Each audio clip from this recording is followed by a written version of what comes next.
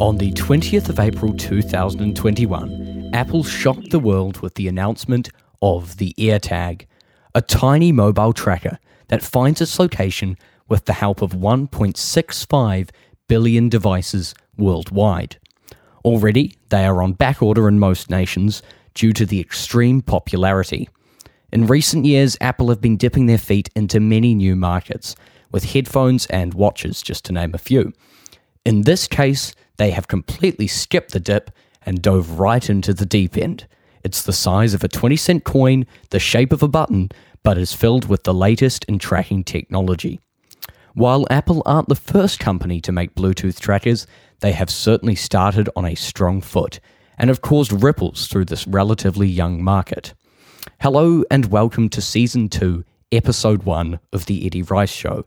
My name is Edward Rice, and today we are talking about the marketing for Apple's new Airtag. Let's begin by talking about the target market for the AirTags. Target markets are the group of consumers that the producer wants to aim their product towards. These markets can be based around gender, ages, ethnicities, or economic status. I think to work out Apple's target market for the AirTags, we should first look at the purpose of the product. Its core use is to help people keep track of important items, like keys, backpacks, wallets, or bikes. This tells us that Apple intended the AirTag to have a very broad target market, as they want it to be useful for everyone. For this reason, I do not see any targeting around gender or even ethnicity. There is a slight target towards older consumers, as children are less likely to carry important items that the AirTags would be suitable for. Also, because of their small button size, they would certainly not be appropriate for babies. Apple are a premium company, so their market would be limited to medium to high income households in most cases. This is backed up by the need to own an iPhone, iPad, or iMac in order to actually use the AirTag. They rely on these devices for a UI or user interface and locate the AirTag once lost. This is actually a trend that Apple implement in their other products as well, and it's very clever. For example, you cannot use an Apple Watch without an iPhone, and AirPods do not work very well with Android devices. This is highly intentional, as they want their customers to use Apple for everything, and most people will, as it is such a simple and elegant ecosystem. I heard an interesting metaphor once about this strategy. Somebody said that the Apple ecosystem is like a beautiful garden with very tall walls. Each time a new product comes out, the garden gets prettier, but the walls get higher. Once people get sucked into the Apple ecosystem, it is very hard to escape. On the whole, the AirTags have a pretty inclusive target market. So let's move on and talk about the 4 P's of marketing. These are product, price, place, and promotion. Each of them contributes to the overall marketing of products. So first up, we have product. This one is quite straightforward, and most people can already guess what it's about. Just in case you're not entirely sure, the strategy of product is all about the actual product. Design and functionality of the AirTags are dictated by the type of product. These can be consumer goods, consumer services, producer goods, or producer services. A good is any tangible or physical thing, whereas services are jobs or work that the producer offers. Consumers are everyday people who are purchasing products for themselves, whereas producers, on the other hand, are other companies or businesses that will use the product for their business. The AirTags clearly fall under consumer goods, but could certainly have some commercial applications as well, such as possibly security. Consumer goods often have a larger focus on design, as people want things in their everyday lives to look nice, Apple are always market leaders when it comes to design and have some of the best design teams in the world. Their product designs are motivated by their philosophy of think different. This philosophy was actually invented by their founder, Steve Jobs. So this philosophy is basically why their products often look much sleeker and more attractive than their competitors. Their use of curves in design also show a free flow that does not interrupt your daily life. For the AirTag, Apple went for a small, white, circular design with a stainless steel back. It has a footprint of about 3 centimeters and is less than a centimeter thick, so it can really be put anywhere. It features the iconic Apple logo on the back, and you can also get custom initials or even emojis engraved on the stainless steel back as well. That only happens, of course, when you order it from the Apple Store online. Let's quickly talk about its functionality. I already briefly explained this earlier, but I'll go over it in some detail now. The AirTag is a tracking device that you attach to belongings so you don't lose them. Its tracking technology consists of 2 parts. The first is Bluetooth, which allows it to ping other Apple devices to find GPS location. These other devices do this in the background and send the updated location data to Apple, which then updates the location inside the Find My app on your phone. All of this is on the back end. You, as the user, never notice any of this happening if your phone's used, and it's all completely secure. I'll explain the other technology soon, as it's very distinctive compared to the competition, and I think it's quite important to incorporate it there. So let's talk about life cycle. All products go through a life cycle.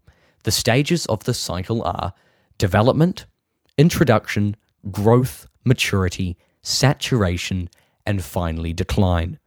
Depending on the product and market, these stages can last for varying amounts of time. For the AirTag, it had a very long development stage of a few years. This is quite standard for Apple, as they spend a lot of time perfecting products. The AirTag's introduction was rather short, but quite important. It was introduced at Apple's spring-loaded event in April of this year. The event was live-streamed around the world, but had no in-person attendees due to the pandemic. These events always gain a lot of attention by the media and general public, as Apple build quite a buzz around their announcements. They moved from introduction to growth very quickly, as pre-orders were available on the 23rd, and they started shipping their products on the 30th. One interesting distinction between AirTags and other similar trackers would be the speed at which their products have sold. Because Apple already holds such a strong brand image and they have impeccable marketing, their sales go 0 to 60 in a few hours of becoming available. I believe that AirTags are currently still in the growth stage, as they are still quite hard to find in many stores due to their extreme popularity. In the supporting files to this podcast, you will find a diagram which shows the life cycle stage. Let's quickly cover packaging, as I think this is a big one for the AirTag. Packaging is often overlooked by companies, although in many cases it is the first impression consumers get of products. Apple is not one of these companies. Apple's distinctive packaging is almost as iconic as the products itself. The packaging also follows the brand's ethos of think different. The AirTags ship in a small white box with an indented image of the product. To get inside, you simply lift the lid and the box will slowly slip away. Once opened, the AirTag sits front and center, ready for you to peel the plastic. Opening all Apple products is truly a mesmerizing experience. The genius behind it all is that it doesn't feature bright, fancy colors with bold fonts. Instead, we are drawn to the elegance of a square white box. Let's quickly have a look at some of the competitors to the AirTag. The first similar Bluetooth tracker is Samsung with their Galaxy SmartTag. This was released on January 14th of last year in anticipation of Apple's AirTag. While it is similar in size to the AirTag, it is slightly bulkier, so doesn't easily fit into small wallets. It also works well, but does not stand out from the others at all. Then there are a few smaller companies who I'm not going to bother naming, but they also make some small trackers. These companies, they mainly get their sales from setting lower prices and attracting lower income target markets. The main competitor, though, for Apple with the AirTag is a company called Tile. They have been running for about a decade and primarily produce different Bluetooth trackers. They have had the monopoly in this market for a very long time, so were quite angry, as you'd expect, when Apple announced the AirTag, as they lost, a lot of their market share, and it's looking like their company might even go bust eventually. The issue that all these competitors' trackers are plagued with is with their mesh network. Their Bluetooth technology relies on them pinging other users to find the location. Now, this isn't an issue for Apple, as they can use their massive Find My networks with all the Apple devices around the world. Now, this sort of leads us into a unique selling point of the AirTags, which is reliant on the second technology that I briefly mentioned earlier. This technology is called ultra-wideband. It is a tracking technology which enables you to precisely locate your AirTag in occasions where you've just lost it, say, in your house or maybe your office. It's basically like a game of hot and cold with the AirTag. Your phone will point an arrow in the direction of the AirTag and say precisely how far away it is. This ultra-wideband technology is only found on iPhones, so other companies cannot make use of it. This really sets the AirTag apart from the competition. Let's now move on to price. Price is probably the single most important aspect of marketing for a product.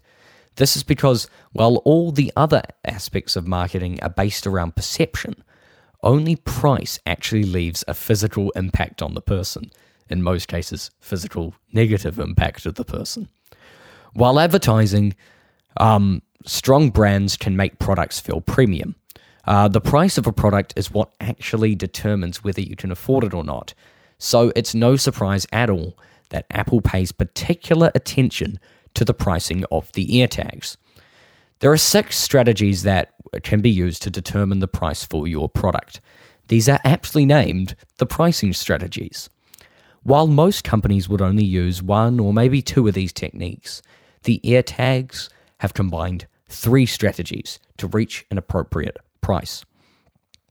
Let's first look at the actual price, and then let's work back to the techniques.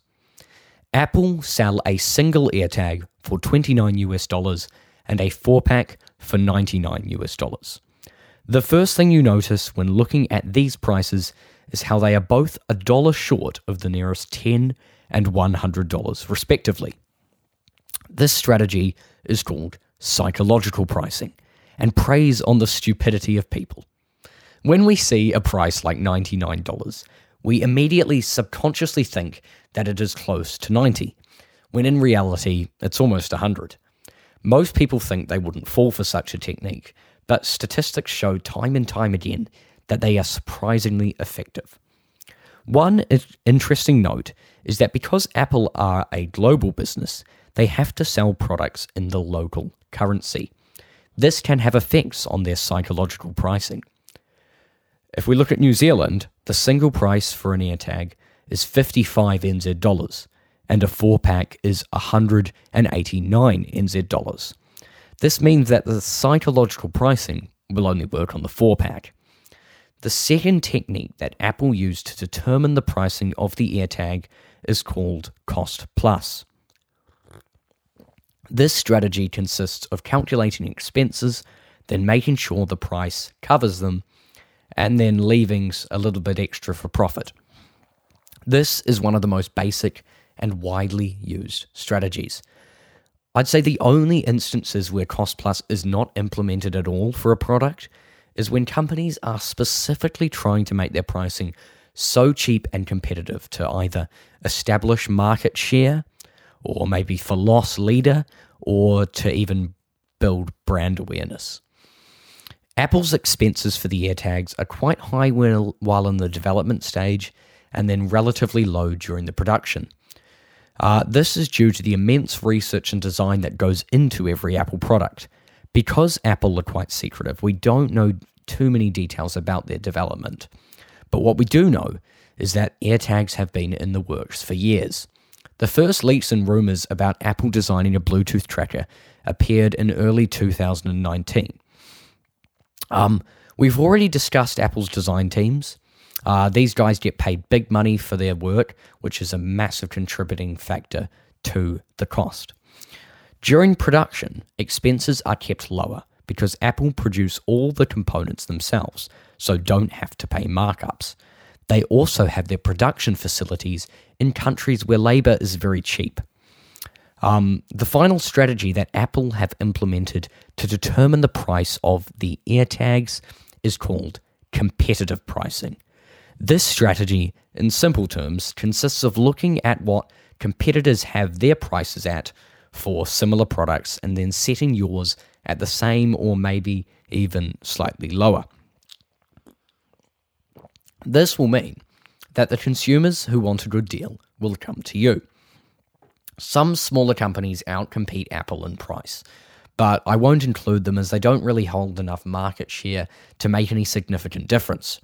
The two competitors we will look at are Samsung with the Smart Tag and Tile's Mate tracker. The Smart Tag's regular price is $30 and 59 NZ dollars, so is slightly higher than the AirTag. The Tile Mate is 35 US and 49 NZ dollars, so it slightly undercuts Apple. I think that because of Apple's 4-pack deal, which brings the individual price down to 25 US dollars or 47 and a quarter NZ dollars, most customers will view the AirTag as having the most competitive pricing. I think their current price is appropriate and affordable. Because they are still in the growth stage, I do not see them reducing the price anytime soon. In the future, when new models are announced or the product reaches saturation, Apple could possibly reduce their prices. Now let's move on to the next marketing strategy, which is place. And this mainly relates to where the product is located. When it comes to the AirTag, they have some of the most interesting strategies in regards to place, as their distribution channels are many. First of all are their physical Apple stores. These are direct distribution, as the products go straight from Apple to the consumer. They have a total of 512 stores in 25 different countries. Excuse me. Their other direct distribution strategy is through their online shop. This store can be accessed from any country around the world, so provides Apple with a cost-effective way to directly sell the AirTags in all nations.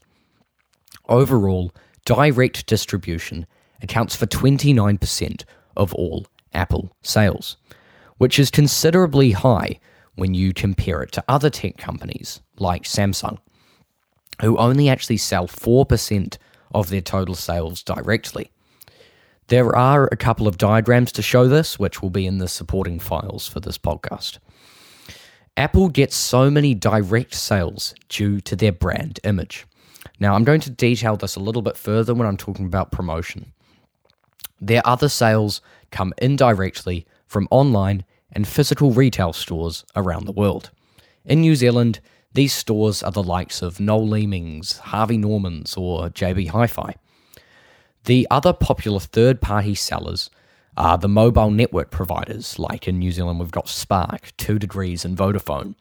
These sellers often offer the phones and accessories, AirTags, for reduced prices if you fix a long-term contract with them. The channels taken for distributing to retailers and mobile providers are either directly from Apple or through a wholesaler/distributor. These distributors purchase large quantities of the product and then sell to the shops. They add a small markup to make profit. The issue with AirTags and other Apple products is that Apple do not allow for very large margins at all. This is partly due to bringing the cost down for the consumer, but mainly to maximize their profits. This does lead to less use of distributors and more direct to the shops. This cuts out the middleman and allows stores to make a profit on the AirTag. Apple are a well-established company who have put deep thought into their distribution, and I do not see any other real channels that would make sense for selling AirTags at this stage. An important part of Place is being able to easily access info about the product. AirTags information is provided by each retailer and also found on Apple's website. Apple are very good at displaying information, so it is easy to read and highlights the key features. Once you've listened to this podcast, I actually would highly recommend going to apple.com and just looking around at how they display this information. They really have fantastic animations which play while scrolling, and they add that premium feel to their website. The AirTag competitors differ from Apple when it comes to distribution, as they cannot attract enough people to their websites and do not have physical stores. This means they almost solely rely on sales through retail stores. This does create problems if the stores ever shut down, as they could not sell enough to be sustainable. These competitors also use distributors much more, as they do not have the infrastructure to handle it themselves. This means bigger margins for the middleman and less revenue for the producer. All of these marketing P's are closely related, as much of the promotion is found in the same places as the products. This will become obvious later. Let us now get into the big behemoth that is promotion.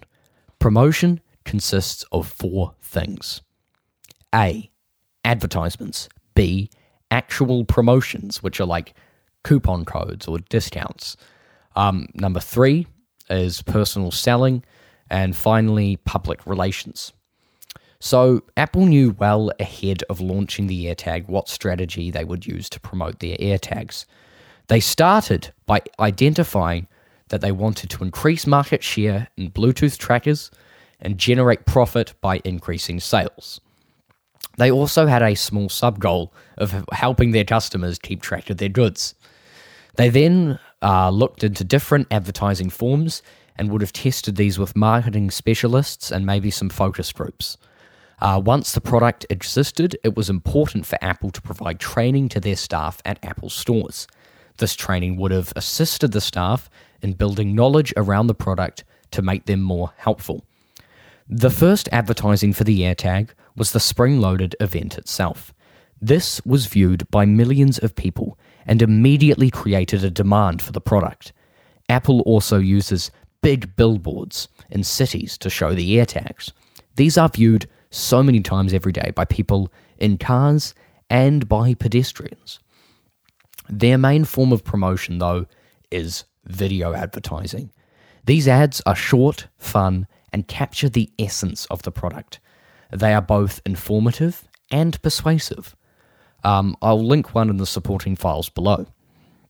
Apple spend millions of dollars placing these ads in as many places as possible. They make them show up on YouTube, Instagram, Facebook, and more.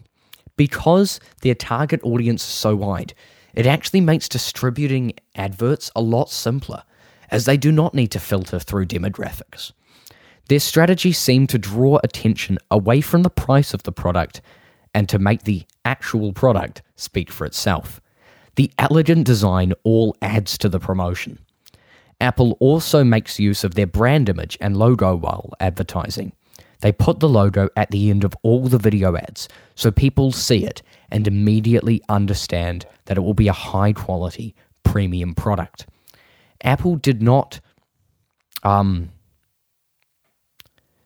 use actual promotional coupons when promoting the AirTags, as it would likely undermine the idea of quality and premium. Apple keep good public relations at the forefront of their mind when it comes to promotion, as they also make their packaging out of 100% recyclable material. This is very attractive for environmentalists, and it's also good to save the planet. They also offer, I should say, some of the best customer service in the world, with their staff available 24/7. You can call them, you can send them an email, and they can get back to you. Their strategy for promotion is well-rounded and paints the AirTags in the best light possible. So, that's it. Those are the 4 Ps of marketing. So, this brings us to the end of this episode of The Eddie Rice Show. It is clear that the Apple AirTag is a fantastic product, with terrific marketing in all areas. Please remember to look at the supporting files, which include graphs, charts, and diagrams. I hope you've enjoyed listening. See you next time.